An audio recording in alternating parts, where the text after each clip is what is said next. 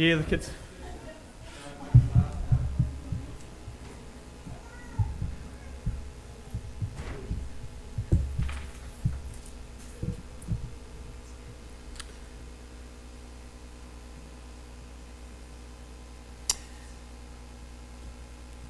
Good morning again. Abide in Jesus. This is, as I was preparing for this talk, I thought back to when Paul Gay was here and he would do talks on creation and point us to God through nature and what God has created. And I thought, we've been missing that for a while, and I'm not going to attempt to be Paul because he's special and I'd never reach up to that level. But I thought I'd learned a little bit about this process where plants get the water out of the ground and how that actually gets funneled up to the leaves on that plant. And it's actually pretty cool. I'm guessing some of you may already know, but this function of the plant is called transpiration. And when the water goes down into... look, I've even got a pointer. The water goes down into the ground and in through the roots. It's absorbed through these root hairs, and then it comes up through the stem, out through the branches, and feeds the leaves. Now, the plant actually takes up more water than it actually uses. And what happens is water evaporates from these leaves, and as it evaporates, it creates what they call the transpiration pull. And it's like a suction that actually sucks the water up from the roots, through the stem, up and out, and feeds these. And of course, in that water, there is actually nutrients dissolved in that water also. And it's a pretty cool process, really. I mean, the water going up through the stem, almost, seemingly defying gravity, and pulling up through this plant and feeding the outer branches. And the other thing I found quite interesting is that the process is not constant, so that evaporation is dependent on the environment. So whether it's hot outside, it evaporates more quickly. Whether it's cold, it doesn't. And the leaves actually will change depending on their environment. And so what they require is what the plant then feeds to them. And I thought that was quite a cool picture, and it can get you thinking about these analogies that Jesus used to describe his relationship with us, his relationship to the Father. And I chose this picture because it was really the only one that I could find with fruit on it. And so that's kind of a side note, to be honest, but I thought that was pretty cool. So I quickly took a picture of Neville's shirt before and used that as the background. Very apt, Neville, thank you. Reflection. I should probably look at my notes, actually, before I go way off track right at the beginning. The last year, as I reflected back the last year, I looked at my faith journey, and I could actually see, excitingly, some growth in it. And I'm not particularly good at reflection, I'll have to admit. It's something that I'm working on. And as I reflected back the last year, I realised I probably hadn't reflected the year before either, so I'll go 2 years back. And when I looked at that journey and the growth that I had, I sort of reflected on how that came about. And I realised that actually next month marks 2 years since I started my 1-year Bible reading plan.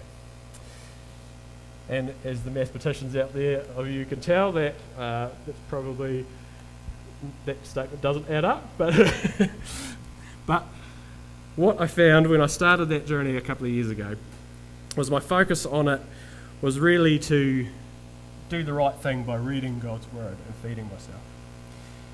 And as time went on, when I started delving into His Word, that focus actually became an increasing desire to know God and to know His character and get to know God's message for my life and how it applies to my life and the world around me.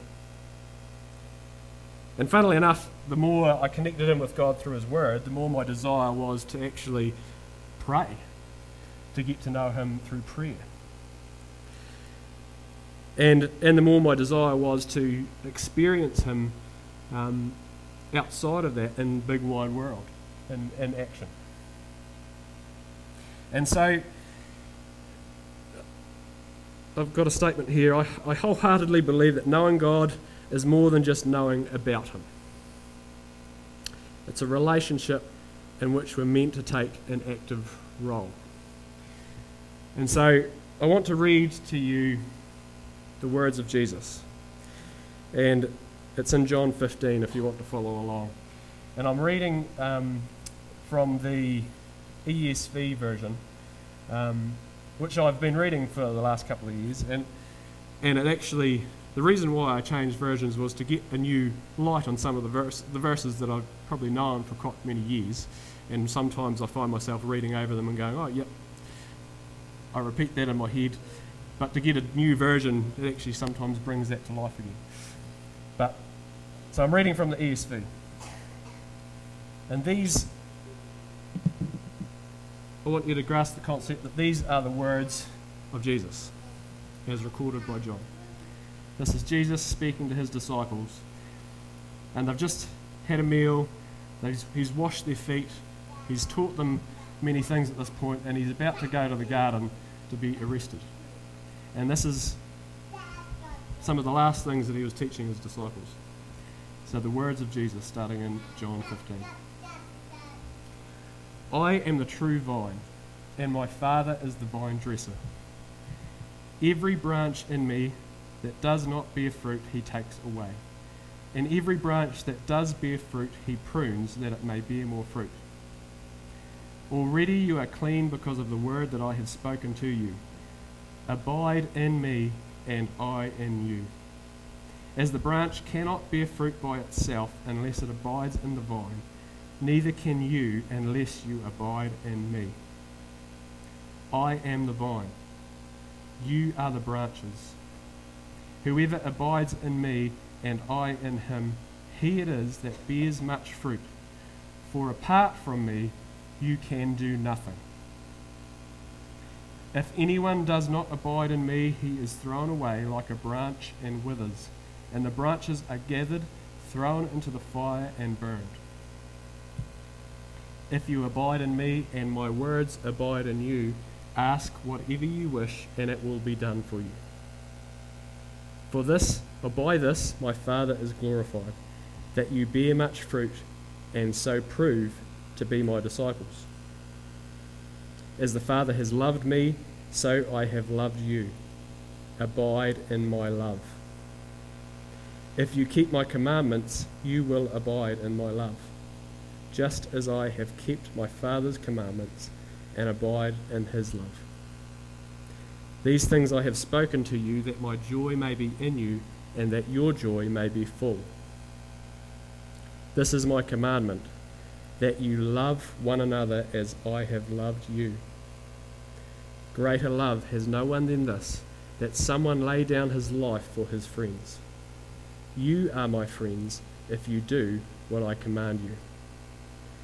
No longer do I call you servants, for the servant does not know what his master is doing.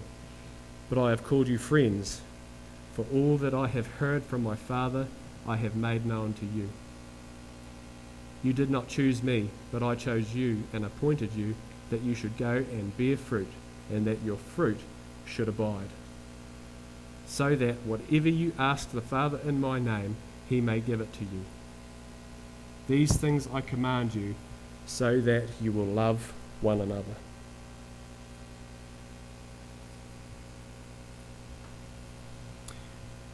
Jesus,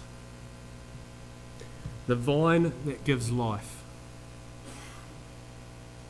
the vine that nourishes and sustains and gives everything the branches need to thrive and bear much fruit. The branches, they cling to that vine for dear life, utterly dependent on the vine for life, nourishment, and growth. These branches can do nothing without him.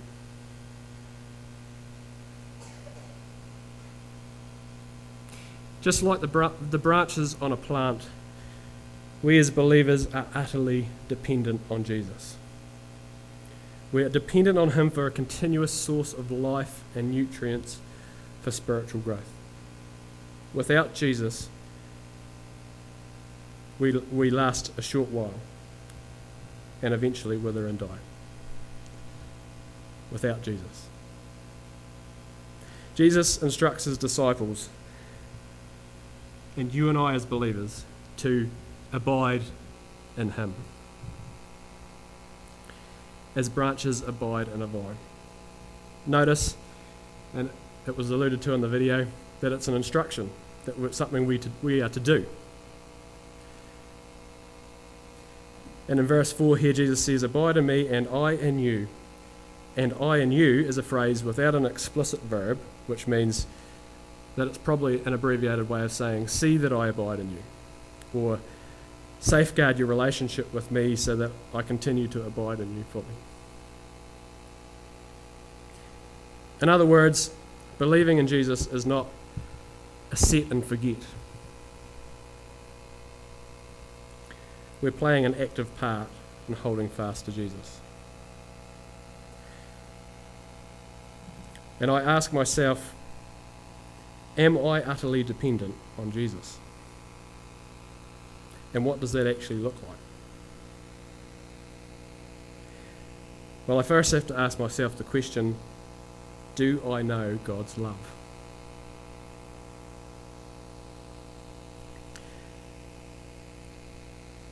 When we see our position before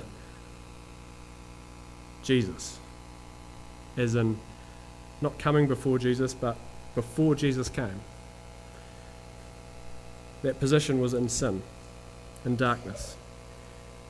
You were dead in your sin. You were in darkness with no hope. And God didn't just reach down into the darkness, he actually became flesh and made his dwelling among us. He was in the beginning and all things were made through him, and yet he humbled himself even to death on a cross. He showed his love for you in this: while you were in your sin, Jesus died for you. There is no greater love. We were enemies, and as Jeremy has brought to us a couple of weeks ago, we are now called children of God. Do we get that juxtaposition? Do we get that from one end of the scale to the other? And so what is our response to that? Our response says a lot about whether we are content in just knowing about God or whether we're truly interested in knowing him. And it's kind of like accepting the terms and conditions when your phone gets an update. Do you know what I'm talking about? Your phone gets this update and this little pop-up comes up and you go, it says something along the lines of, do you accept the terms and conditions? And you go, yep, without having read them, because no one reads those, right? And we want to get to the good bit without actually getting to the nitty-gritty of what's expected of us. Well, we're to hold fast to Jesus, as if our life depended on it. If you abide in me and my words abide in you.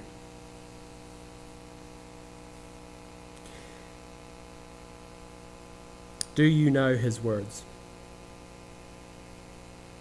I want to read you what Jesus says in Matthew 4:4. And you've probably heard this verse before, but I'd like you to listen to it as if you're reading it for the first time. Man shall not live on bread alone, but by every word that comes from the mouth of God.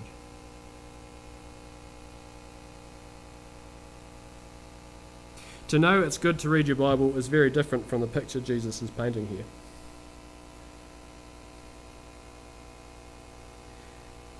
I mean, if we truly believe that The words of Jesus are eternal life. And we truly believe that in this book, there is literally the words of eternal life contained in them. What are we doing with it? And this is a challenge I've challenged myself with.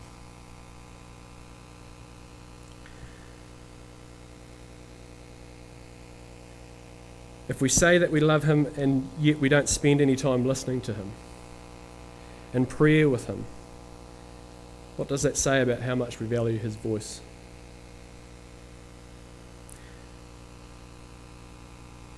And yes, it's hard to understand in places. And sometimes I think, I probably wish I was a theologian. Otherwise, I might not read Isaiah or I'll skip those bits because it's hard to understand, which it is. But God has revealed himself through his word and through the person of Jesus. And we're in a privileged position to even have that. And do we understand that? I loved Barry's talk last week, and the comment I remember, Barry, is it costs them a lot to go. And the wise men of the East, I mean, you can understand they had some knowledge of who it was they were going to see.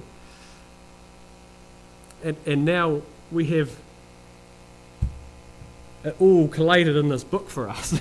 Like, the wise men took a 4-year journey, possibly, to return.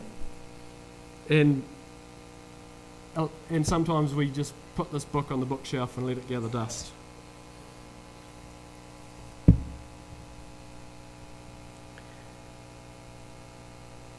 As Peter puts it in 1 Peter chapter 2, verse 2, like newborn infants, long for the pure spiritual milk, that by it you may grow up into salvation. And verse 3 here, if indeed you have tasted that the Lord is good. So if we know God's love and we've experienced his goodness, our response to this can be nothing short of seeking him continually in his word, in prayer, and in action.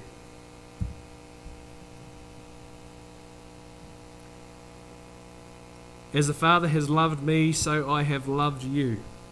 Abide in my love. If you keep my commandments, you will abide in my love, just as I have kept my Father's commandments and abide in his love. And this is a reiteration of Jesus' words earlier in the night to his disciples, where he said, if you love me, you will keep my commandments. To believe in Jesus is not just to ask him into your heart and then keep on living as you were before. Graham touched on this a few weeks back when he said, we come as we are, but we don't stay as we are. Jesus welcomes us with open arms as sinners, but after he lifts us up out of our despair, he says, now go and sin no more.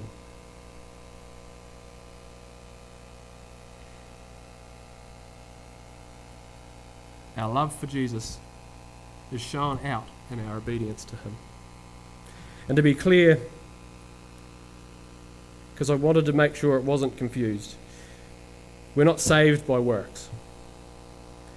Ephesians 2, 8-10 says, for by grace you have been saved through faith, and this is not your own doing, it is the gift of God, not a result of works, so that no one may boast. For we are his workmanship, created in Christ Jesus for good works, which God prepared beforehand that we should walk in them.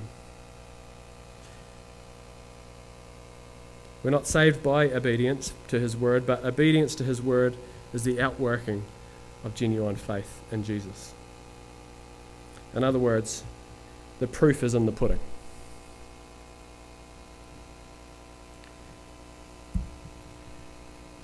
By this my Father is glorified, that you bear much fruit, and so prove to be my disciples. So here we find the primary purpose of abiding in Jesus. It's for the glory of God. We're saved to bear fruit for his glory.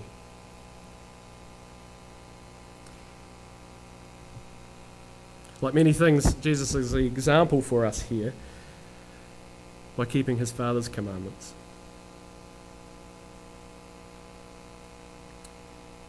In John chapter 1 John, he says, 1 John chapter 2 verse 6, whoever says he abides in Jesus ought to walk in the same way in which he walked.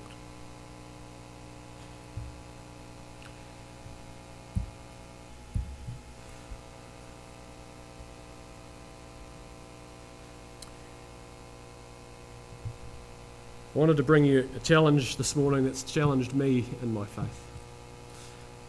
And upon reflection, it has been many years of my faith journey where I saw my relationship with Jesus as I prayed a prayer once and asked him into my life. But it's more than that. Do we fully grasp the grace and the love that God has for you? And what is our response to that? Our response should be to abide in him, to hold fast to Jesus, to be utterly dependent on him.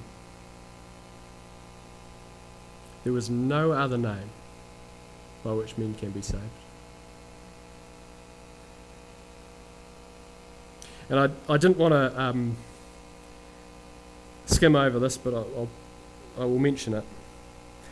This is my commandment, that you love one another as I loved you. Because love one another is another whole sermon in itself.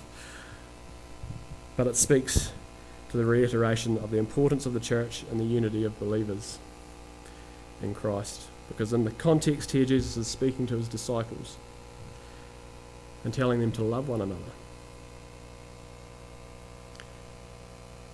So that's a message for another day, but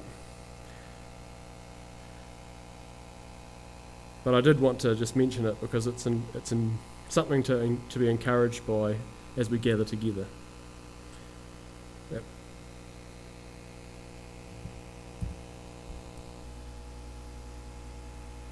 So as you abide in Jesus, you grasp hold of him and utterly depend on him for your nourishment.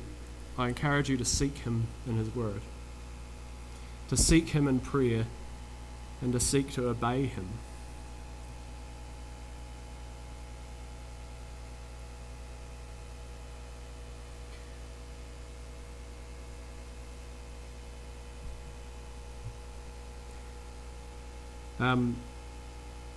And I've been tossing up whether to share this verse, whether it was going to make it more confusing, but I will read it.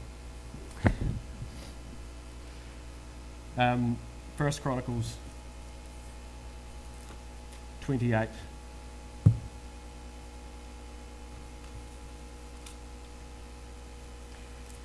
And starting in verse 9. And this is David speaking to his son Solomon. This is David towards the end of his life, passing the baton to Solomon, in front of a congregation of all the leaders of Israel, the religious leaders, the leaders in his army, all the important people, and he says to Solomon these words, "And you, Solomon, my son, know the God of your father and serve him with a whole heart and with a willing mind. For the Lord searches all hearts and understands every plan and thought. If you seek him, he will be found by you. But if you forsake him, he will cast you off forever." Take encouragement by the words, like I do. If you seek him, he will be found by you.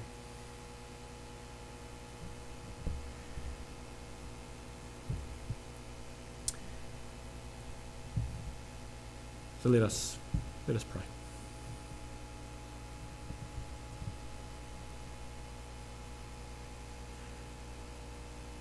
Our Father in heaven, you created all things with your word. You spoke and it became. You are the beginning and the end. In you there is no darkness.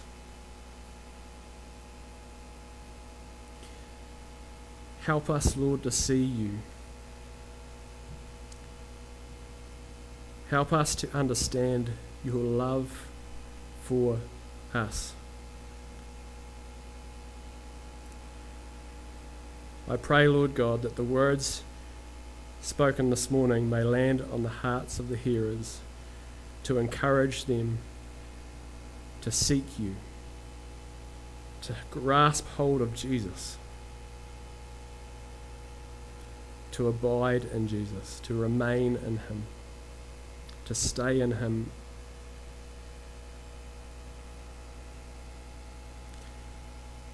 May your Spirit work in the hearts of those this morning. I pray this in the name of Jesus. Amen.